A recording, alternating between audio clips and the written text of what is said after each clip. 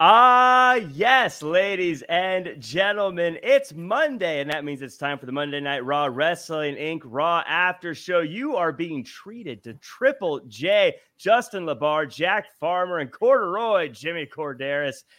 Fellas, Jimmy, how are you? How have you been? I'm good, hanging out here, up here north of the border, north of the 48th, 49th? 49th, I guess it is. I keep forgetting which number it is, but yeah, we're doing good. Still got some nice weather so far as we're heading closely into fall. And, usually up here in Canada, we have two seasons, winter and construction. So. Yeah, I got bit by the nice weather this weekend. I got a little sunburn, but I'm okay. It's gonna turn to a nice, beautiful tan very soon. Justin, though, how are you doing? I'm good. Exciting start of NFL football here in the States, and my Washington Commanders, new era. We are 1-0, so that's exciting. My fantasy team just lost by 1.5, so that's disappointing. But all in all, I'm doing fine.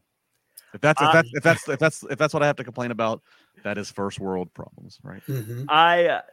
Well, my team, the Seahawks, I had to turn away from right as they got down to the last few seconds and they were up by 1. I'm guessing here, but I think they pulled out. But I'm kind of torn on if I'm excited about them pulling it out because I don't think they're going to be good this year. Part of me wants them to just tank, like take the losses, get a good pick. That's a responsible fan of you. Yeah, exactly. You root for the jersey. You root for the overall well-being of the franchise. Yes. You don't get caught up in fanboy delirium. Yeah, we're not going anywhere. Why are we doing this? This is going to be what costs us that great.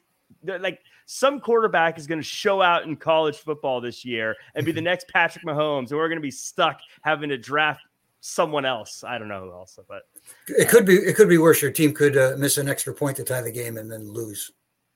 That's very true too. Yeah. You guys don't you've never seen American football, Jimmy. You're in Canada.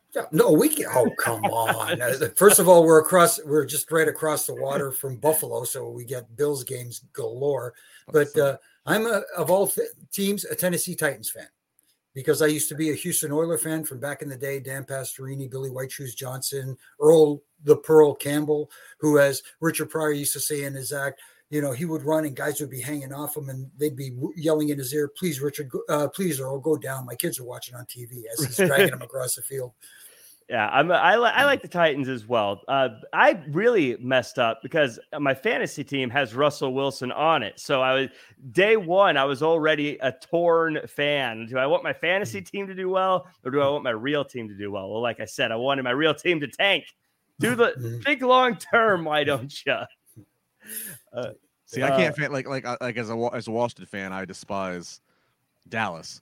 So I have a rule. I've played fantasy sports. I've been playing. There's one fantasy football league I've been in for 22 years now. Wow. And same, mostly almost the same 12 of us. Been maybe 3 or 4 deviations. I have never once in the 22 years drafted or picked up a Dallas Cowboys player. I don't care. I cannot do it. I will not do it. I can't wait for the next spar with LaBar because you're going to have some heat with one David LaGreca. But anyways. I've drafted Russell Wilson every year since he came into the league, including this one. So wow. I even reach for him when I know that people are going to go for him. I'm not very good at fantasy football, by the way. So we got a lot of stuff to get into today. We got a big show to get into, but I want to talk first about some pretty big successes coming from the WWE. Triple H, he went to Twitter to talk about just how good of a show Clash at the Castle was. He said on Twitter, it was a massive success for WWE across all lines of business in the WWE universe in the UK. The next question is, where should we go next? The tweet featured an image showcasing the feats that Clash at the Castle was able to pull off. For starters, Gunther and Sheamus was the most viewed Intercontinental title match in premium live event history, and also claims that Clash at the Castle was the largest European gate ever, amongst other things, and says that it was the biggest non-WrestleMania event for them, which is a very big win. It actually leads into the next thing, the next news item. I'm just going to put them together because it's all about the successes of WWE. SmackDown's numbers have just been incredible. WrestleNomics released the viewership information for this past Friday, and the September 9th episode of SmackDown was watched by 1,367,000 viewers, which was 14% higher than last week. And the key demo, 744,000 people, just monster numbers, Justin. And I got some thoughts on why they're doing so well, but I would like to hear yours. Well, I want to start with the Clash at the Castle success, and you listed some of the accolades. One, I don't think you did mention that I'm kind of looking at mainly is for merchandise, the best-selling non-WrestleMania event. That's huge. Now, look, we see now in this day and age that WWE puts on a few other shows that to scale look like WrestleMania, right? We see a Saudi show a couple times a year. Obviously, we got this great show in front of the UK fans. But the Saudi shows, and I'm sure maybe this is a cultural thing, whatever. We don't ever hear about booming merchandise numbers of them buying. So I think that's kind of key. But for this show from Cardiff is that you're there in front of 60,000 fans, and to be able to have 60,000 fans with 60,000, that's a great number. But that's not. There's been several WrestleManias that have trumped that number, right? And so to have the best-selling non-WrestleMania, merchandise event, I think that's a huge thing. Merchandise is big. It's big for the talent who get a cut of it. And I always think that merchandise is a really good way to, there's key demos and segments, whatever. But I always think that if you want to measure how are talent doing, unfortunately, it's not stuff that's readily public. But if you can get WWE to release anything about who's moving the needle at the merch stand, that tells you who's over. That tells you what's getting over. Did some character all of a sudden start some catchphrase and they made a shirt with it? Is that selling? Like I think merch is a time withstanding measurement. We can say that TV gets out of date with our viewing habits and whatever. A lot of things evolve.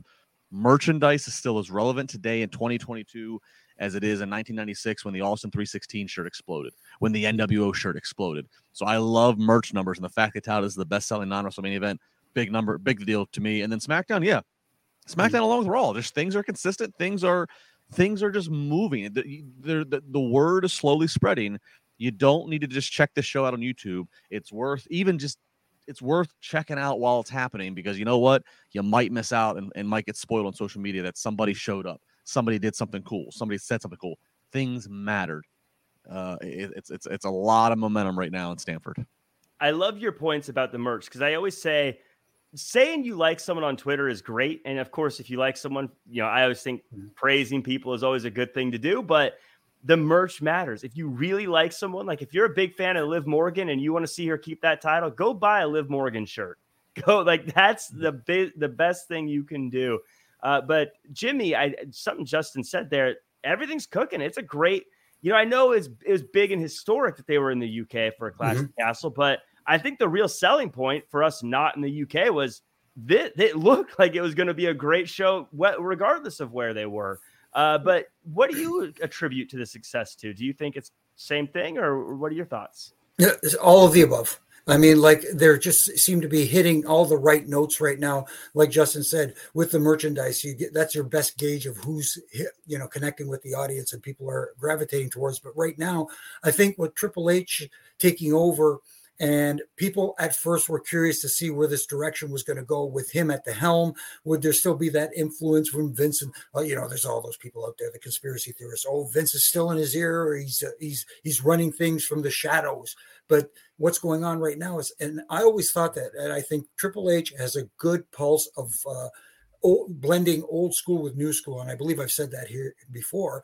And now we're getting to see that he can cater not only to those hardcore internet fans, he's catering to a wide variety of fans. There are people who are kind of coming back and going, you know what?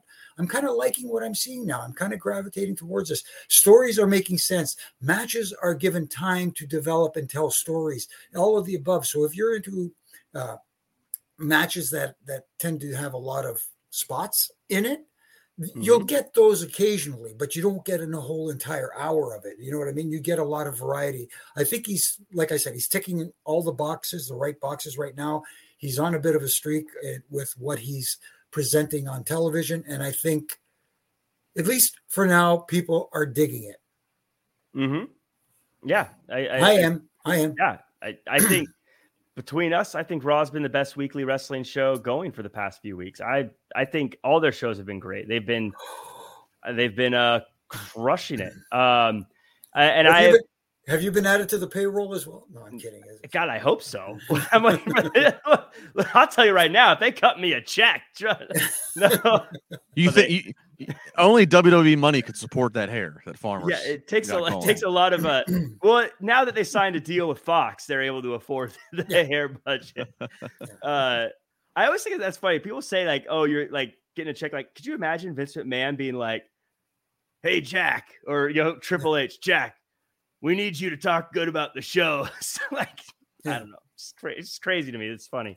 Well, and have we not learned anything in this past summer of investigation? Money on the DL will eventually come to light. Mm-hmm. So, right. Whether it's for sex or for podcasting, it's going to end up on the books in the quarter report. Right. Or the corduroy report. The corduroy report. There you go. Let's get into this week's episode. But as always, before we do, I'd like to thank everybody for checking out the show. If you are watching on Apple Podcasts, leave us a 5-star review and say something nice. Why don't you? If you're listening on Spotify, I think you can leave a review there these days. If you're watching on YouTube, like, comment, share, subscribe. But if you're watching right now, thank you so much for joining us in the chat. We've got Bernie in the chat, Rocky in the chat, the Pro Wrestling Show in the chat, Blue Chew, Angelo, Peter, George. We've got Jason. We've got M. Rouse, Tuck Graff, Bit Milligan. Thank you guys all so much. Ricky and Dylan, thank you guys so much for being in the chat. And David there too, and Big John. Always appreciate you guys joining us in the chat. Always fun to see what your guys' thoughts are. I appreciate that. For a second there, we almost had the Beatles. I was reading off the names there, I think. But in any case, thanks everyone for joining in. Before also we get to the nitty gritty, we got a super chat from Mia Lee who says, Cable be low-key putting on some bangers. I can see Johnny in that Cody territory as a babyface. Fantasy booking Trish and Lita get a tag title run. # Team Theory. A lot of stuff there, fellas, and we'll get into that, I'm sure. But a lot of praise. Like I said, I feel like Raw's just been clicking for me. I've been enjoying it. Let's start off the show, though. We get Seth Rollins coming out, getting tons of love from the crowd, but he says he's done with Riddle and wants to be the world champion again. Riddle shows up and chases Rollins off, but then the Judgment Day comes out and they offer Riddle a spot in Judgment Day. Riddle says no thank you, and they get a fight. During the Balor and Riddle match, Mysterio chases off Damian Priest, but it's Rollins coming out to distract Riddle that gives Finn Balor the win. Post-match, Rollins stomps Riddle and tells him to move on. They are over. Justin, Seth Rollins is in an interesting spot for me where clearly he's a bad guy. Clearly we're not supposed to like him, but everybody, I think, loves Seth Rollins. You can hear the crowd. They dig it. What do you think happens with a character like him that we're supposed to hate, but people clearly universally love? No, it's a great question. I actually think his promo before Riddle interrupted kind of maybe illustrates where they actually are with him, which is he's trying to be done with Riddle.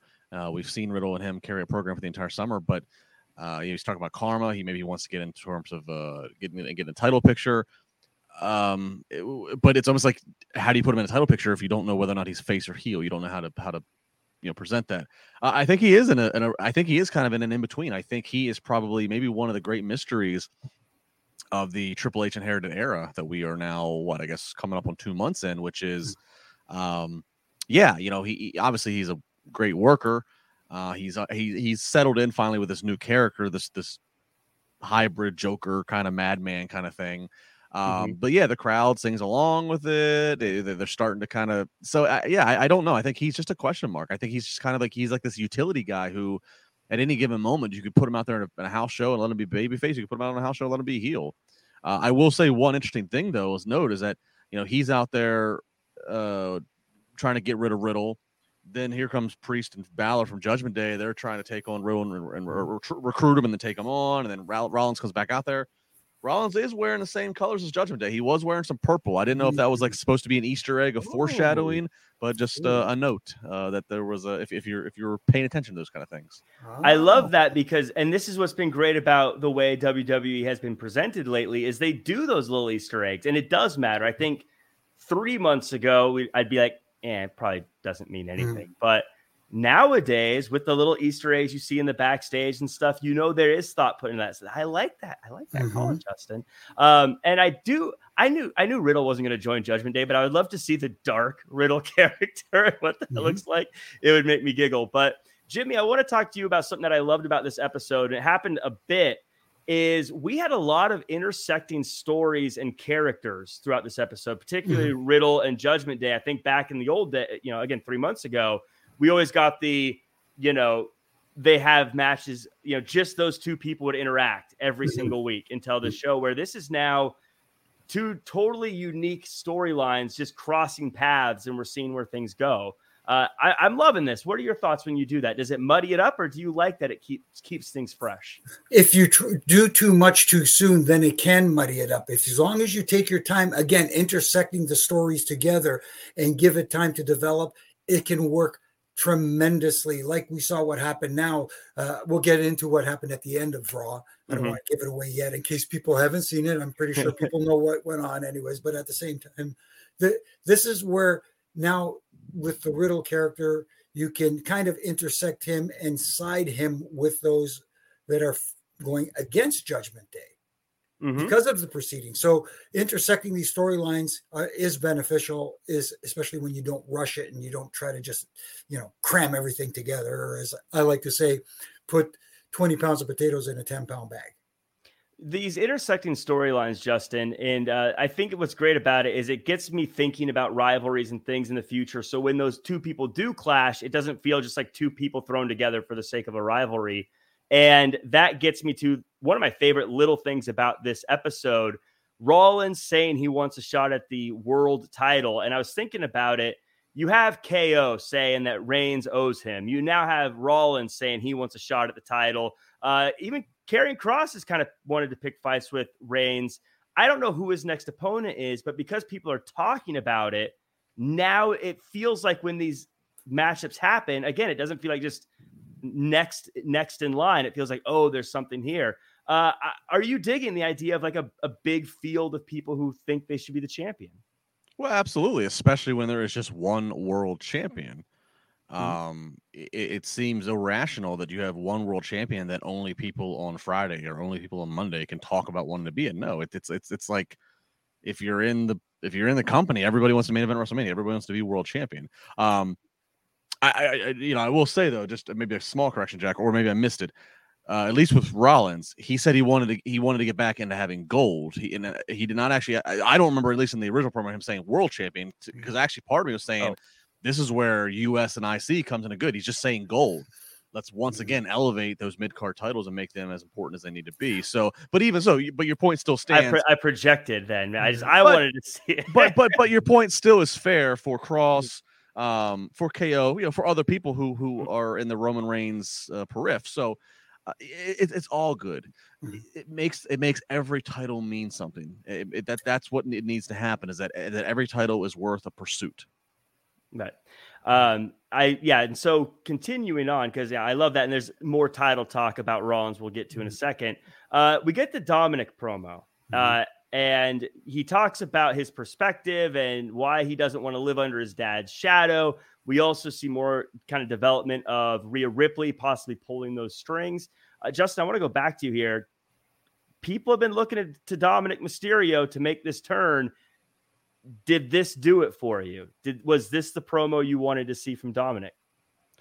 It was a step in the right direction. I'm not going to say it's the best promo I've ever heard, but it certainly wasn't the worst. Great call on them to do it as a pre-tape. He's still young. He's still, especially he's brand new at being a heel on the mic. So don't make him go out there in front of a live crowd that could potentially, just heckle him hard if he has one misstep. Could chant him to death. So do light it the way you want. Pre-tape it. Do as many takes as you need. And then the Rhea factor. This is a weird. It's weird, but it's working. There's a Jimmy. I'm trying to articulate it. There's this weird, Rhea's. basically as tall, if not taller than Dom. Mm-hmm. Obviously, Rhea has her own menacing look. Mm-hmm. Of course, she is still a female. So then there's this dynamic of like, no, she's not like his. There's not a romantic thing going on here, but there is this. You don't often see the woman wrestler controlling or directing the male wrestler. There is a dynamic, but it's kind of weird. But I'm kind of buying into it of like, ooh, Dominic's turned dark. He's turned his back on his own father, and there's this gothic kind of crazy, dangerous Rhea Ripley that's whispering in his ear. It's a little exotic. It's a little seductive. You just use your own. It's almost like you use your own imagination of what she's saying to him. Right. That's exactly it. It's got people thinking, okay, how is she manipulating him? What is she saying to him that we're not hearing? That sort of thing. And that's part of the allure of this. That's part of what people are gravitating to, hopefully thinking, one day we're going to maybe catch them backstage and the camera will catch her, how she's manipulating it, like in a non-sexual way, let's put it that way, obviously for the camera, but they are alluding to the fact that maybe there is something more going on. And again, having people guessing is some of the best ways to attract them in, to keep them watching so they could find out what is going on. It's that horror movie philosophy of sometimes the best thing you can do is not show people what actually happened, but maybe they only hear it, or maybe they only see the seconds after, because your imagination can be a lot scarier than what they could ever show you in reality. Exactly.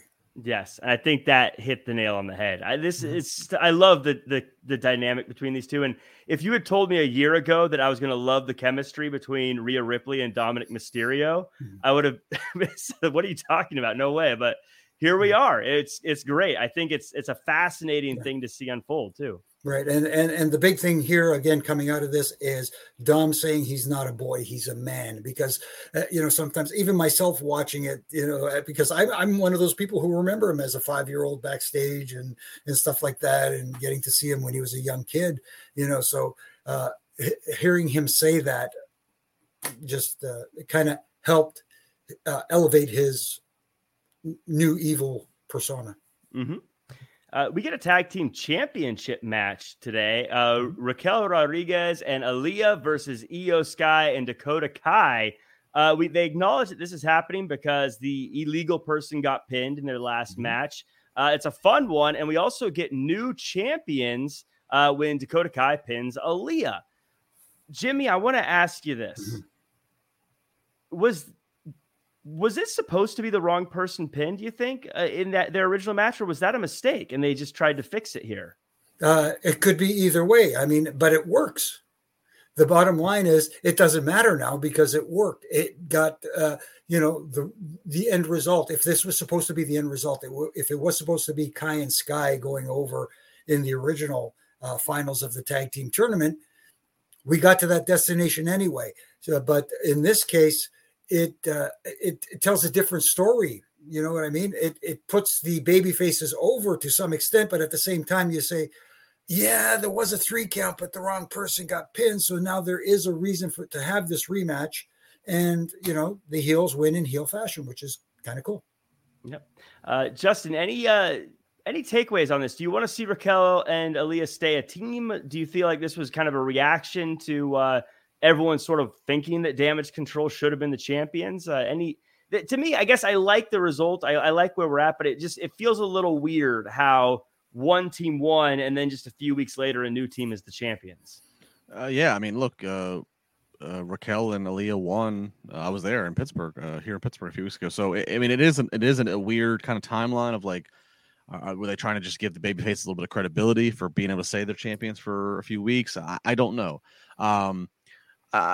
I like Raquel and Aaliyah. I like the entrance they do together. I like the kind of I like the contrast of the size. So if we're gonna keep focus and we're gonna keep depth on a women's tag division, yeah, keep them around, and at least they can tout that they are former tag champions.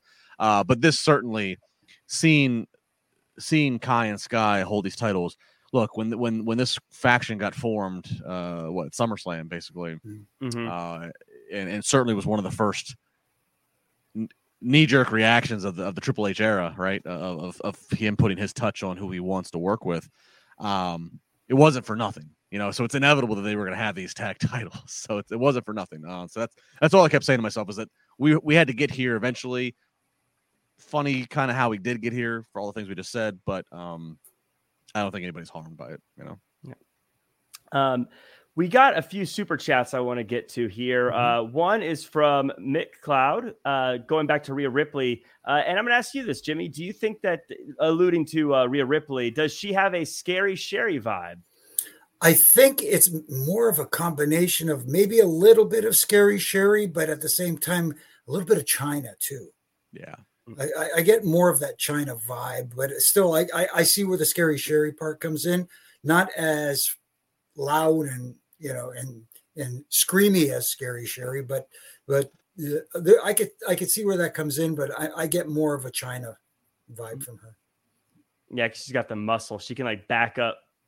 She can power through people if she needs. Yeah, she looks like she's in charge. And even when she was when China was with DX, it almost looked like they listen to her. Right. Yeah.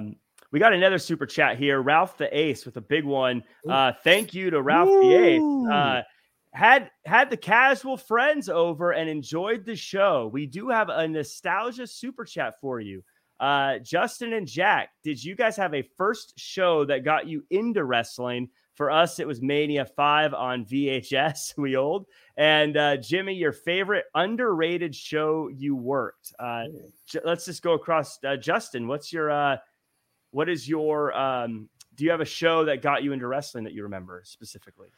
Not one show. It was just my earliest memories of watching WWF was 3 to 4 years old. Yeah, that's like some of my earliest memories in life. My mother worked for the police. She worked shift work. She was a very young mom. So I had a lot of time in front of the TV. So I saw wrestling. I knew I was into it. I could not pinpoint the very first show on TV. The very first VHS, like the first shows I started rewatching, and then I learned how to use a VCR at whatever age I was, in 1992. So Rumble 92. So Rumble 92, famous one in the Knickerbocker Arena in Albany, Flair, and coming in, and then Mania 8 after that, then SummerSlam in Wembley. 1992, that whole year I have on VHS, that was my rewatch, play with my action figures, kill time type of thing.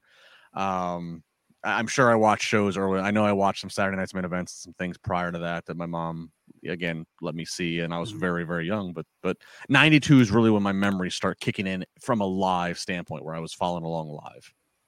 Yeah. For me, it was kind of similar timing. I think my cousin would come over and babysit me as a kid, and he'd always bring over wrestling tapes to like put on. And I used to love it, but I didn't really know I would just kind of watch whatever he brought over. I don't know what order it was or anything, but the tape I saw that I think really hooked me was that Royal Rumble that Ric Flair won. 92.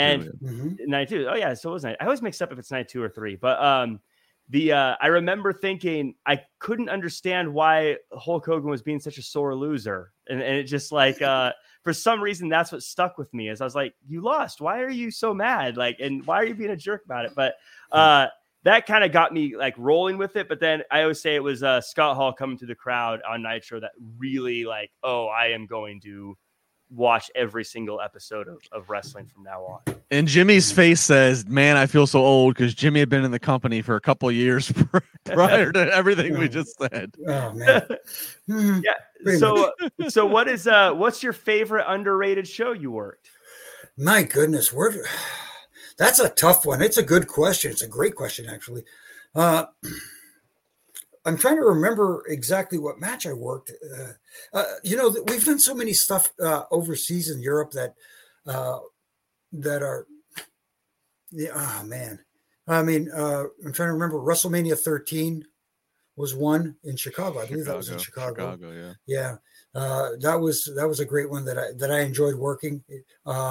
Which is interesting, Jimmy, not to cut your train of thought off, because that's a other than the Bret Austin match, that's a mania that largely gets kind of poo-pooed as it's in a hot period of time for the business, for WWE business, but it was a mania that kind of just Yeah, but I thought it didn't deserve the credit it should have got. I thought it was a better WrestleMania than people expected. And then there were some, let me put it together, some live events / house shows that were amazing. We did one in El Paso, Texas, one time, main evented by Eddie Guerrero and JBL, which was fantastic. It was they did an angle at the house show where Eddie's mom came into the ring, and JBL grabbed her by the hand, and she,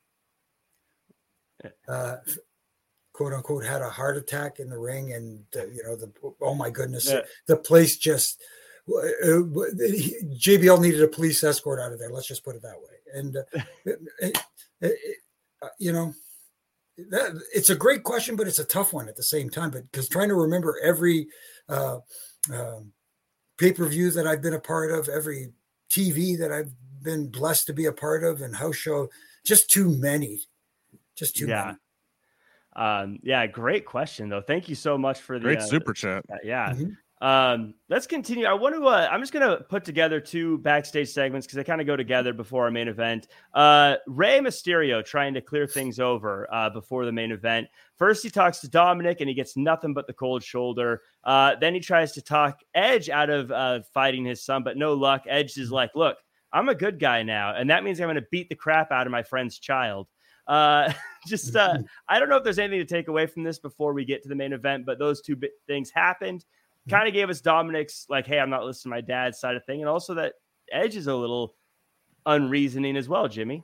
Yeah, but at the same time, Edge has got to do the tough thing where he says, "Listen," he says he's a man now. Then we got to treat him like a man, and he's got to take this ass whooping like a man, pretty much. So I like that part of it, and I like the part of Rey being that concerned dad, regardless of how old, he's old enough to drink and drive. It doesn't matter. You're still a father, and you still don't want to see your son get hurt, and especially by your close personal friend.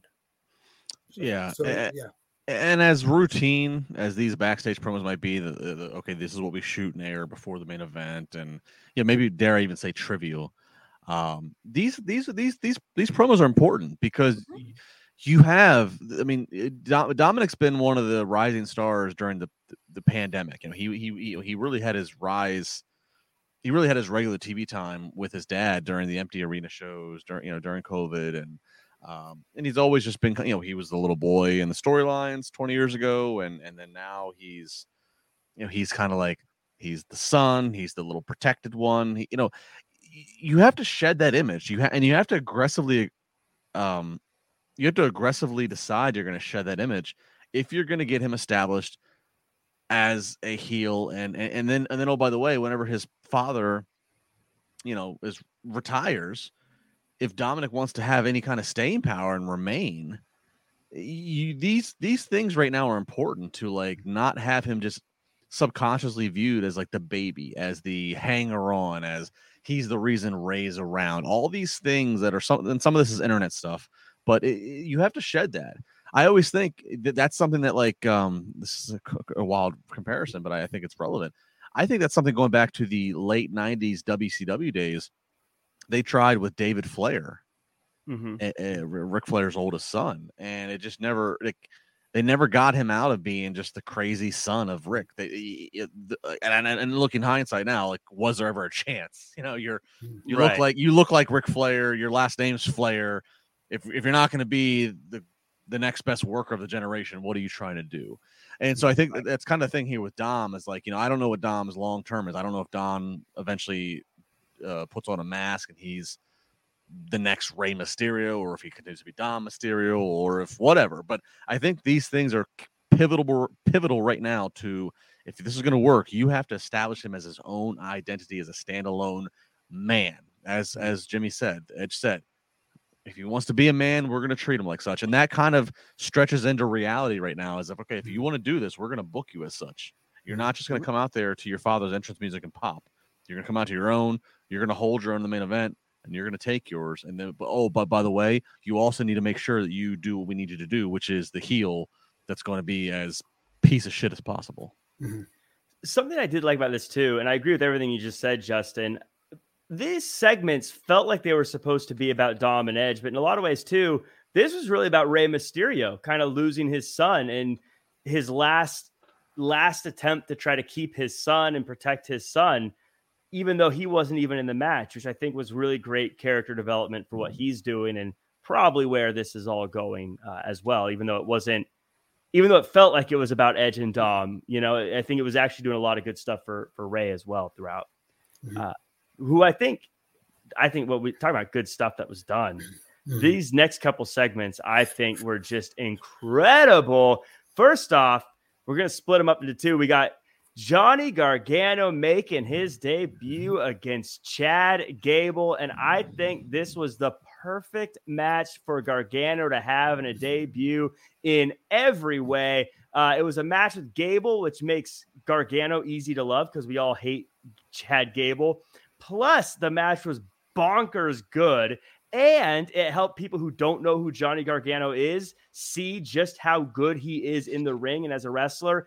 And it helped play to the loose affiliation that Alpha Academy has with Theory and that kind of building rivalry they have. I think, Justin, that much like Cody Rhodes, I feel like they have just got a slam dunk with how they've brought in Johnny Gargano. So far, so good. Cody has a little bit more advantage of having a little bit more cachet with the name, and of course, coming out of AEW and that. But Johnny, I will say, and I've rehashed it many times. I have a personal love for Johnny, dating back over a decade of working with him and his family. Johnny certainly is my note here. Johnny is the most white meat babyface they have right now. I say it as a compliment because in this day and age anymore, with the internet and with it's cooler to be bad, it's cooler to be anti-establishment. Johnny is the kind of guy who he is. Eat your vitamins, drink your milk. That is him that's him as his personality and his character. That's him as a man. He is not a partier with vices. He is not a guy that's taking shortcuts. I mean, he is the most wholesome guy next door you want to marry off to your daughter, so to speak. That can be a tall hill, tall mountain to climb for a babyface in today's pro wrestling climate. So far, though, his hard work ethic, he's managed. He is getting to the crowd. I think you saw a crowd standing up and kind of applauding. Okay, this is why this guy's called Johnny Wrestling. He is going to perform in a style, in a way that not many others on the show are going to be able to match. So far, yeah, this was a great return in ring, for him. And a good opponent, and Chad Gable, who can match the athleticism, but also Chad Gable is just easy heat right now. Chad Gable is just so over as a heel, it's fun. So this was a great pairing, great booking decision by Triple H, who gets the credit, right? So yeah, I'm very interested to see how this. I want to see 6 months from now where Johnny's at and what the reaction is to him. Yeah, Jimmy, I agree with Justin too, in the sense that I don't think he's as big of I don't think he's going to headline Mania the way I think Cody Rhodes probably will. But I just mean as far as the execution goes, introducing this character into the world, I can't imagine how they could have done it better. But what do you think? You've been around, you've seen a lot of people come and go. I feel like if you've never seen Johnny Gargano, you completely get the character and he can just take off. And now his success is in his hands, I feel like. And like Justin said, he's such a good guy that comes across on television. And for once, people are gravitating towards a good person. And I hate to sound like a broken record, but yes, he came out unexpectedly, surprisingly here in Toronto, to the main roster, his main roster debut, so to speak, re-debut, as he signed back with the company, as people were expecting it to happen elsewhere, closer to his hometown, so to speak. And so they took their time with it. They let it fester. They let people again go, I can't wait to see this guy in the ring. And then like you said, pairing him up with someone like a Chad Gable, who is just you talk about people who don't get enough credit for what they do. You want to get somebody over and look good at the same time and get over without going over. Chad Gable is your guy. And he helped Johnny Gargano. Not that he needed the help, because Johnny Gargano is just that damn good. But you know what I'm saying? It was just a perfect pairing. It almost felt like it was a flawless matchup. And to Justin's point, I guess Triple H was the one who decided to put these two together for the debut, and couldn't have made a better choice. When you need mealtime inspiration, it's worth shopping Kroger, where you'll find over 30,000 mouth-watering choices that excite your inner foodie. And no matter what tasty choice you make, you'll enjoy our everyday low prices, plus extra ways to save, like digital coupons worth over $600 each week. You can also save up to $1 off per gallon at the pump with fuel points. More savings and more inspiring flavors make shopping Kroger worth it every time. Kroger, fresh for everyone. Fuel restrictions apply. Doing comparisons, Johnny, I know he kind of internalizes to be the best possible version of this generation of a Shawn Michaels. He loves to be the guy that just, you look at his face and it's like, oh my God, you just feel his pain. He's trying to fight through and fight up, and he does it. And then I've always said that Chad Gable reminds me of, like, in some respects, just some of the best heel Owen Hart. And it was really fun watching these two work, because there was little sequences that I was like, that kind of looked like a Shawn Owen thing back in like '96. So it's fun to watch. I love the Owen Hart comparison. So many people go with the Kurt Angle comparison. I like the Owen Hart comparison. I think that's the better comparison.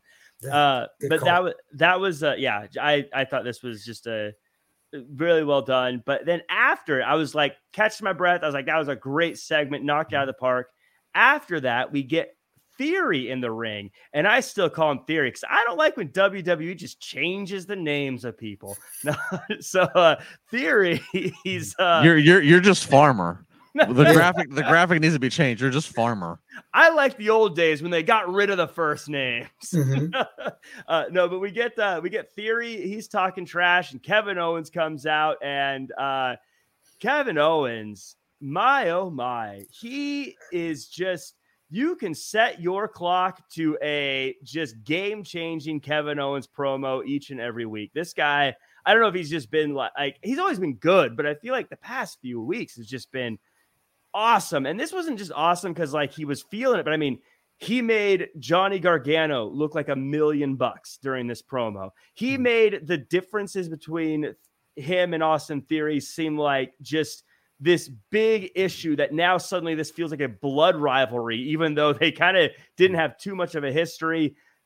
Jimmy, they nailed this. I think Kevin Owens has just been a superstar.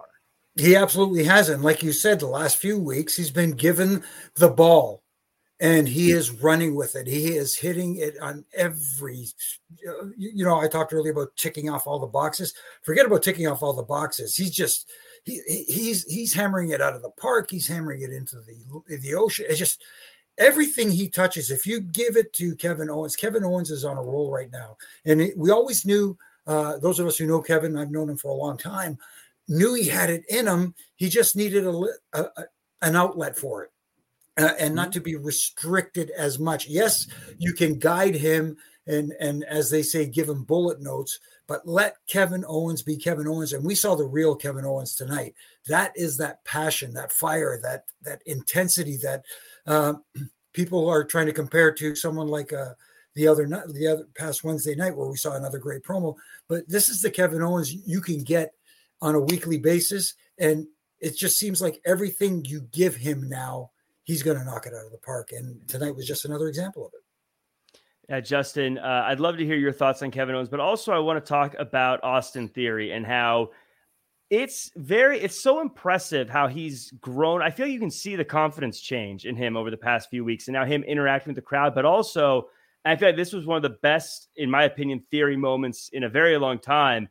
The blood on his face, the angry, the serious version of Theory, who's been kind of a joke, but tonight it felt like after his scuffle with Theory, he looked like a very serious, very dangerous kind of opponent now. Yeah, I mean, Theory, he does have a confidence. Even last week, when he messed up his words and he immediately blamed it on the jaw pain from Tyson Fury punching him, and and again, maybe this speaks to the greater thing that we're hearing about in the company. He doesn't feel like he's walking on eggshells. Nobody does. Everybody kind of feels like they just go out. They can just take their best swing and just try. Theory feels like that, even though Theory was very much on TV, he was the Vince handpicked guy. Even now, if Vince is no longer involved, Theory still feels like somebody you need to pay attention to. You need to what have you. And then KO, Owens. Great promo. I really am intrigued by the babyface situation that is a brewing in WWE. Mm-hmm. That's been one of the weak spots of WWE as a whole in the last, we'll call it 5 years, maybe it's 10 years, I don't know. Is when John Cena goes back to Hollywood, when Brock goes back to the farm, who are baby faces that can move merch, sell tickets, get people to come to the live event and Poughkeepsie. And you look, you got white meat babyface Johnny Gargano, who's getting people behind him on a work ethic. You got a Riddle who he's just got this weird kind of, he's got this Randy Orton rub to him, but Randy's gone. So you kind of believe in him because he's like Randy's extension. And then he's got this stoner, happy vibe to him, but he's a tough guy. He's an MMA guy. Then you got Cody Rhodes, he's a Rhodes and he's back from the competition, but he's injured. Then you got KO, who's like the closest thing to like that anti-hero Stone Cold, who got to work with Stone Cold in WrestleMania. You got Edge, who's the Hall of Famer, who's the babyface situation right now is fascinating. And then you got Braun Strowman, who's back all of a sudden, who normally guys of his size are not sympathetic characters, but we're all in favor of Braun and the brute strength. The babyface situation is fascinating in WWE. And so this whole thing was fascinating. Johnny wins. He gets cut off by Theory. Theory's cutting the BS promo. He gets cut off by KO. I just love the transition. It really kind of summarized the situation right now in WWE, which is fun. It's really fun.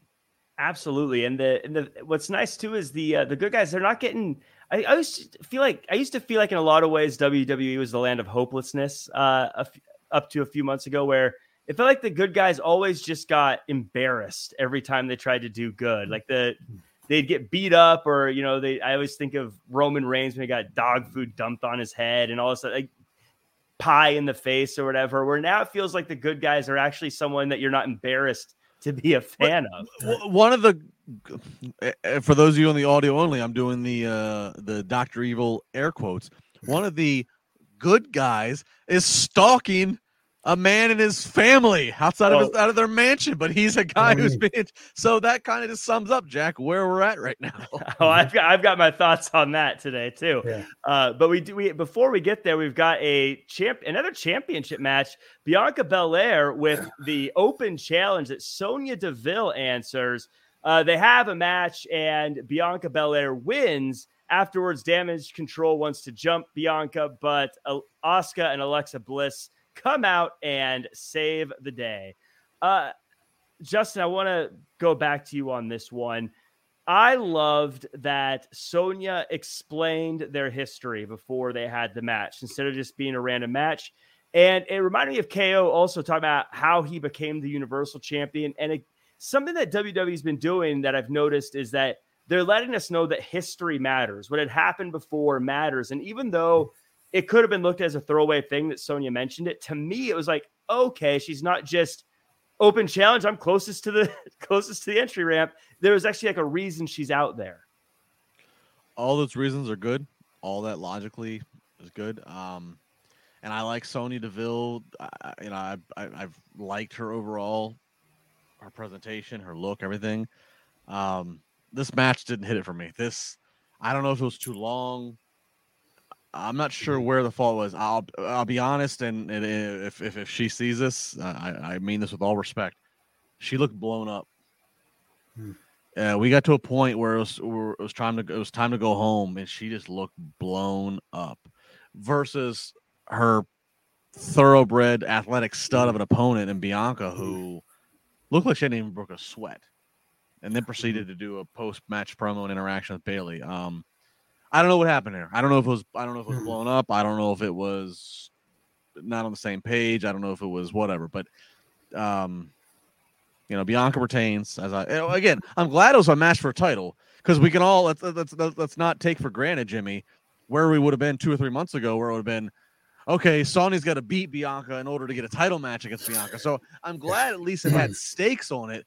But I'm watching this and I'm rooting for both girls, both ladies. But this did not sit with me. No. Yeah, I just to front it, I'm a big Sonya Deville fan, so I always want to support her. But you're right, something did feel off about this, and I never want to pretend like I know what the issue was, because it could have been a million things. But but Jimmy, you've been in there. This one, yeah, it felt like something wasn't right in this one. But what are your thoughts on this? Those nights happen to all performers. It doesn't matter who it is. Every once in a while, you get a night where things don't click, and it didn't feel like it clicked here. And to get a little nitpicking, a little bit off topic here, yes, I get that these two had a history in the past, which was explained, which I liked. But at the same time, here is a female superstar from SmackDown just showing up on Raw to answer an open challenge, and again, it almost makes that, the brand split, so to speak, for lack of a better term, feel like, okay, so why do we have one if you can just walk on to Raw, or a Raw superstar could just walk on to SmackDown? Yes, I get it. They gave us a reason why she wanted to face Bianca Belair, but at the same time, it just kind of that at first put me in the mood of, I don't know why. They could have figured something else out. And the crowd reaction was pretty quiet for Sonya. Yes, maybe to that confusion too of why am I seeing? I don't know. I even have a note here: crowd quiet for this match. Crowd was quiet. Yeah, it was just crowd was quiet. I think it was longer than it needed to be. Yes. And then even so, like, you could say Gargano and Gable longer than you wanted to be, but they kept their energy up to fulfill the time that they were asked to get to fulfill. This did not. It just felt a little sloppy towards the end. Like, and those two clicked too. It was working. What they were doing was working anyway. Yeah. I think Sonya, to honestly, too, didn't feel like much of a threat. I don't think anyone went into this thing, and it didn't feel like this was going to be a tough fight or a long fight. But as far as the brand split goes, to help you ease your mind, Jimmy, there's no brand split. Just let it go. It's like when you watch those tag matches and everyone's in the ring for like a minute and a half. Just let it go. There's no what an offensive thing to say to a man who was an exclusive SmackDown referee. I know, with the blue shirt and all. Yes. The dude crossed the picket line. Yes.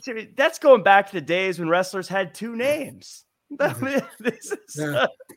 No, but I've kind of just come to accept people are going to jump across the lines. I know, but still, at least you gave us a reason why this match was happening, because these two had a history. Give us a reason why she came over from SmackDown.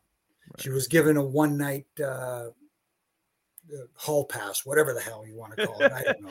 Did they have a name for that? They had that for a while, where it was like it was like a 3-week thing that Vince and USA Network. It was like a wild card where wild card. It was in the dark times. It was right around the same time that the 24/7 title was created. Yes. That was a very weird time. Mm-hmm. No, not weird. Dark. Yes. That period, not the same time as Underground, was it? Or was it? No, it's all around the same time. That was Underground. Yeah. Yep. Weird time. Weird day. Dark times. You're right. We got, speaking of Raw Underground, here's a segue. Omos, the former guard to the door of Raw Underground, is back, and he's beating people up. Jimmy, this is a dominant match for Omos, and I think just kind of reminding us that there's a giant still looming in WWE. Exactly, and we still don't know exactly what that plan is for the Giant, which is what is good about it.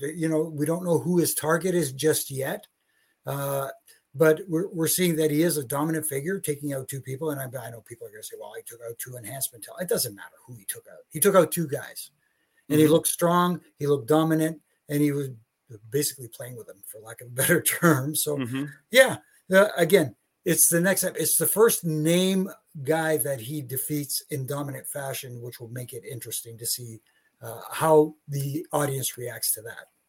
Well, yeah, Justin. And also now if there is like, let's say an open challenge and we're like, who's it going to be? When you hear Omos's music, it's not going to feel random. You're going to go, oh yeah, he's been killing people lately. Yeah. I mean, I can't add much more to what Jimmy said. I'll say this. I like the fact that they are, they're not abandoning Omos, but they are slow playing.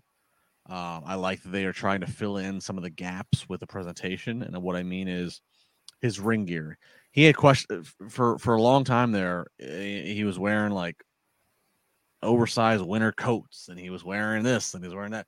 I like that they're getting to the ring gear where it's something that shows off his body, his tattoos look, but it also still vibes with his feel. I like that his music is evolving and now it sounds like there's a rap in his native language. Maybe I like the presentation is starting to come together. It's starting to make sense. He's not just getting generic track 3. Cameraman has to get on his ankles to shoot sky high at his face. Like we're starting to like make things feel on purpose with him. Don't know what his first real meaningful story is going to be.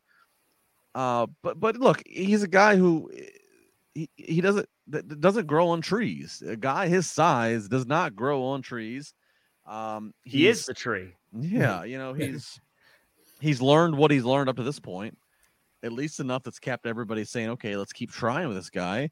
So you keep trying, but you're not going to rush him to the main event right now because that's not ready, So yeah, it's a delicate, slow balance play, but I like the fact they're at least trying to tighten up his presentation. And that's something right now. Right. Jimmy, did you get the technical difficulties during the entrance? Yes. Do you think that's a bit or was that real technical difficulties? No, it was technical difficulties up here in Canada. We even lost audio for a few seconds. Okay.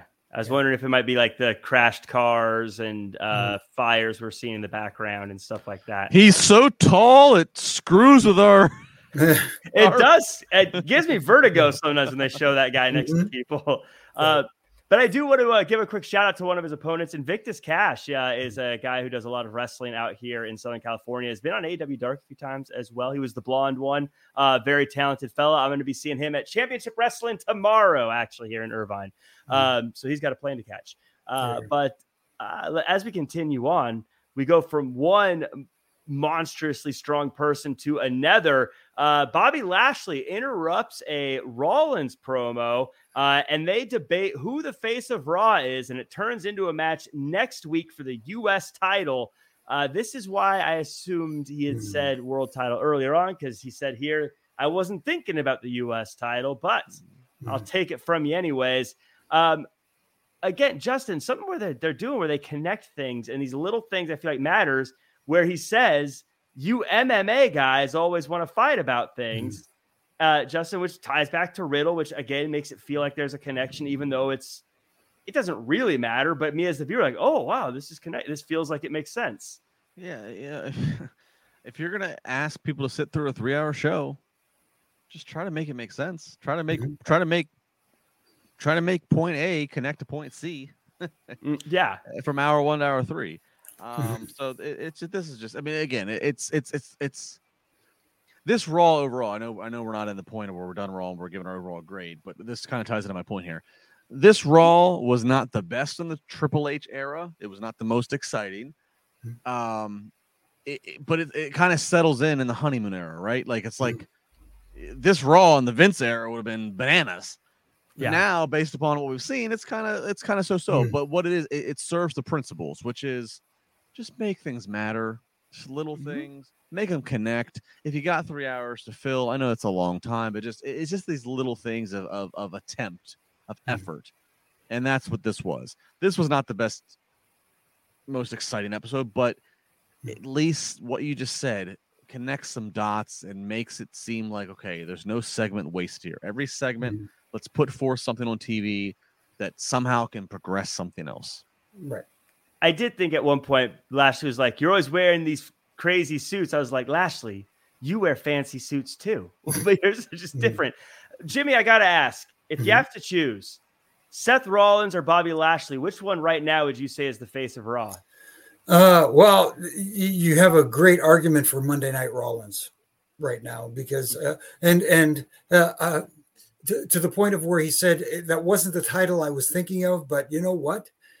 That title could use someone like me to elevate it to the status it should be, because you have not elevated the status of the U.S. Championship or something along those lines to make it seem like he's the one that could elevate that title. And you know what? I'm all for someone like a Seth Rollins having that United States Championship and making it mean something again on Monday night. Not that Bobby doesn't, but he, like you said, the crowd is into Seth Rollins right now. He has got people, whether they cheer for him or not, people want to see Seth Rollins, and he's a guy you can put that title on and make it relevant again. Not that Bobby is not making it relevant. It's just that people aren't gravitating to him like they would to Seth Rollins at this time.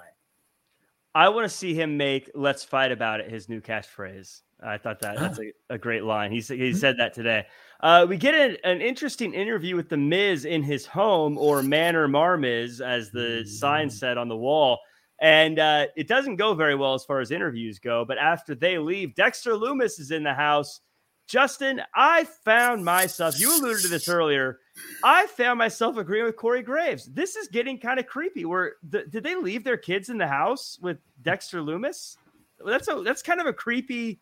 This is like, why are we cheering for the creepy stalker? I don't get it.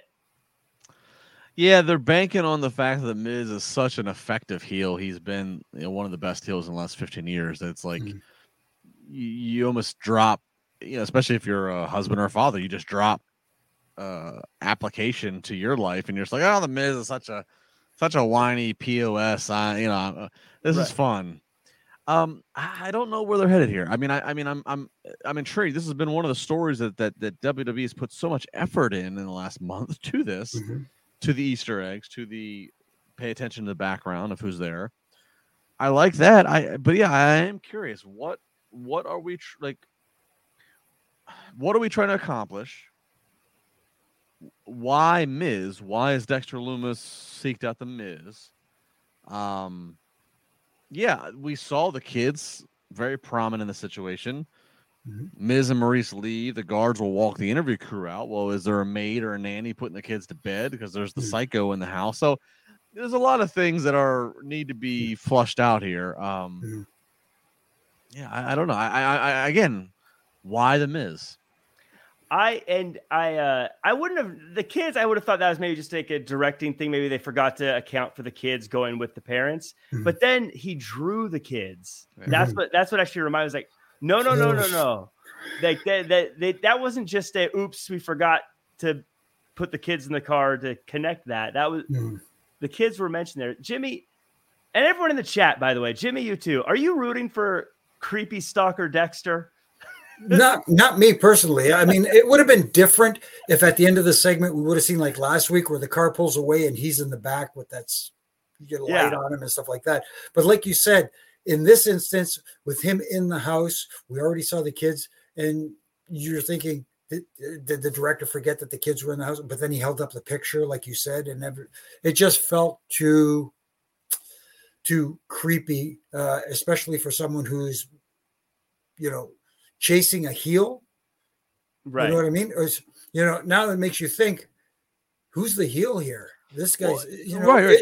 Why is he? It's not like the Miz did something where he really wronged Dexter Lumis. Like, it's like, why? Why is Dexter Lumis doing why? Yeah. And I always preach, sorry to cut you off there, Jack, go for it. Because I always preach about taking your time, but you can also take too much time.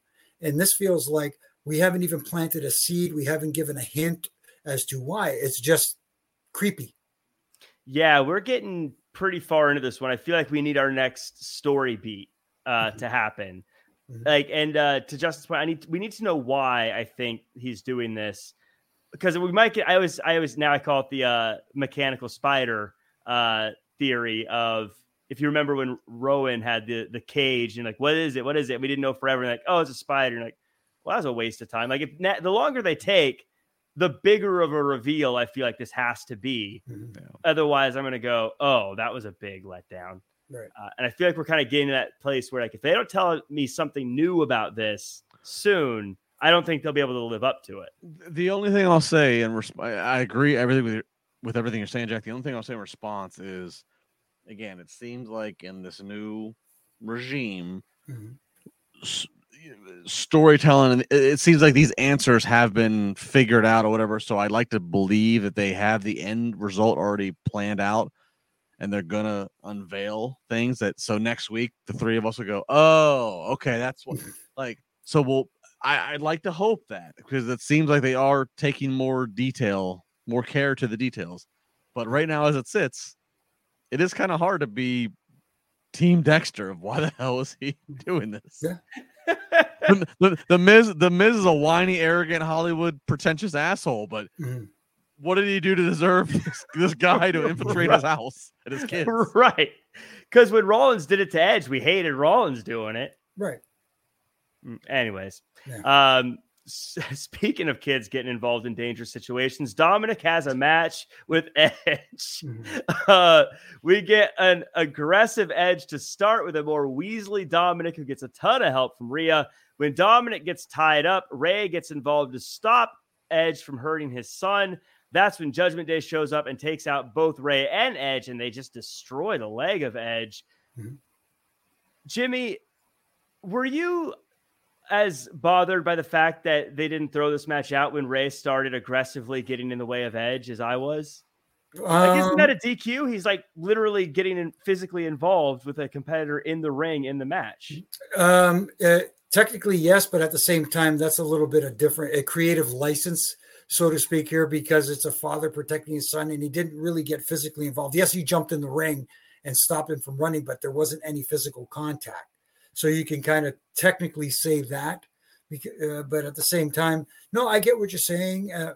It didn't bother me as much as you would think, because especially someone as a referee who kind of critiques a lot of stuff that I've been seeing over the last little while that really annoys me. Even tonight, a little bit, some of the outside, work on the outside of the ring wasn't being counted and stuff like that. Again, it kind of bothered me a little bit. That bothered me more than actually the Ray part.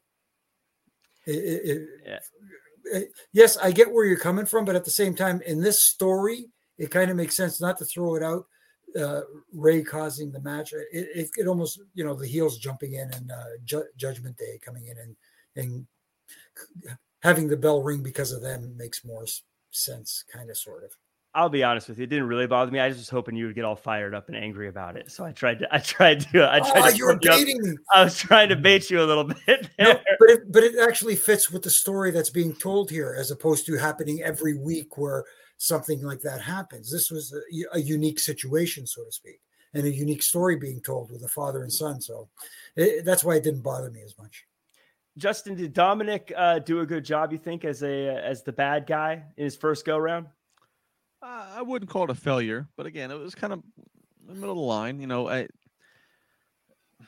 I like the call of making a DQ so Dominic doesn't lose.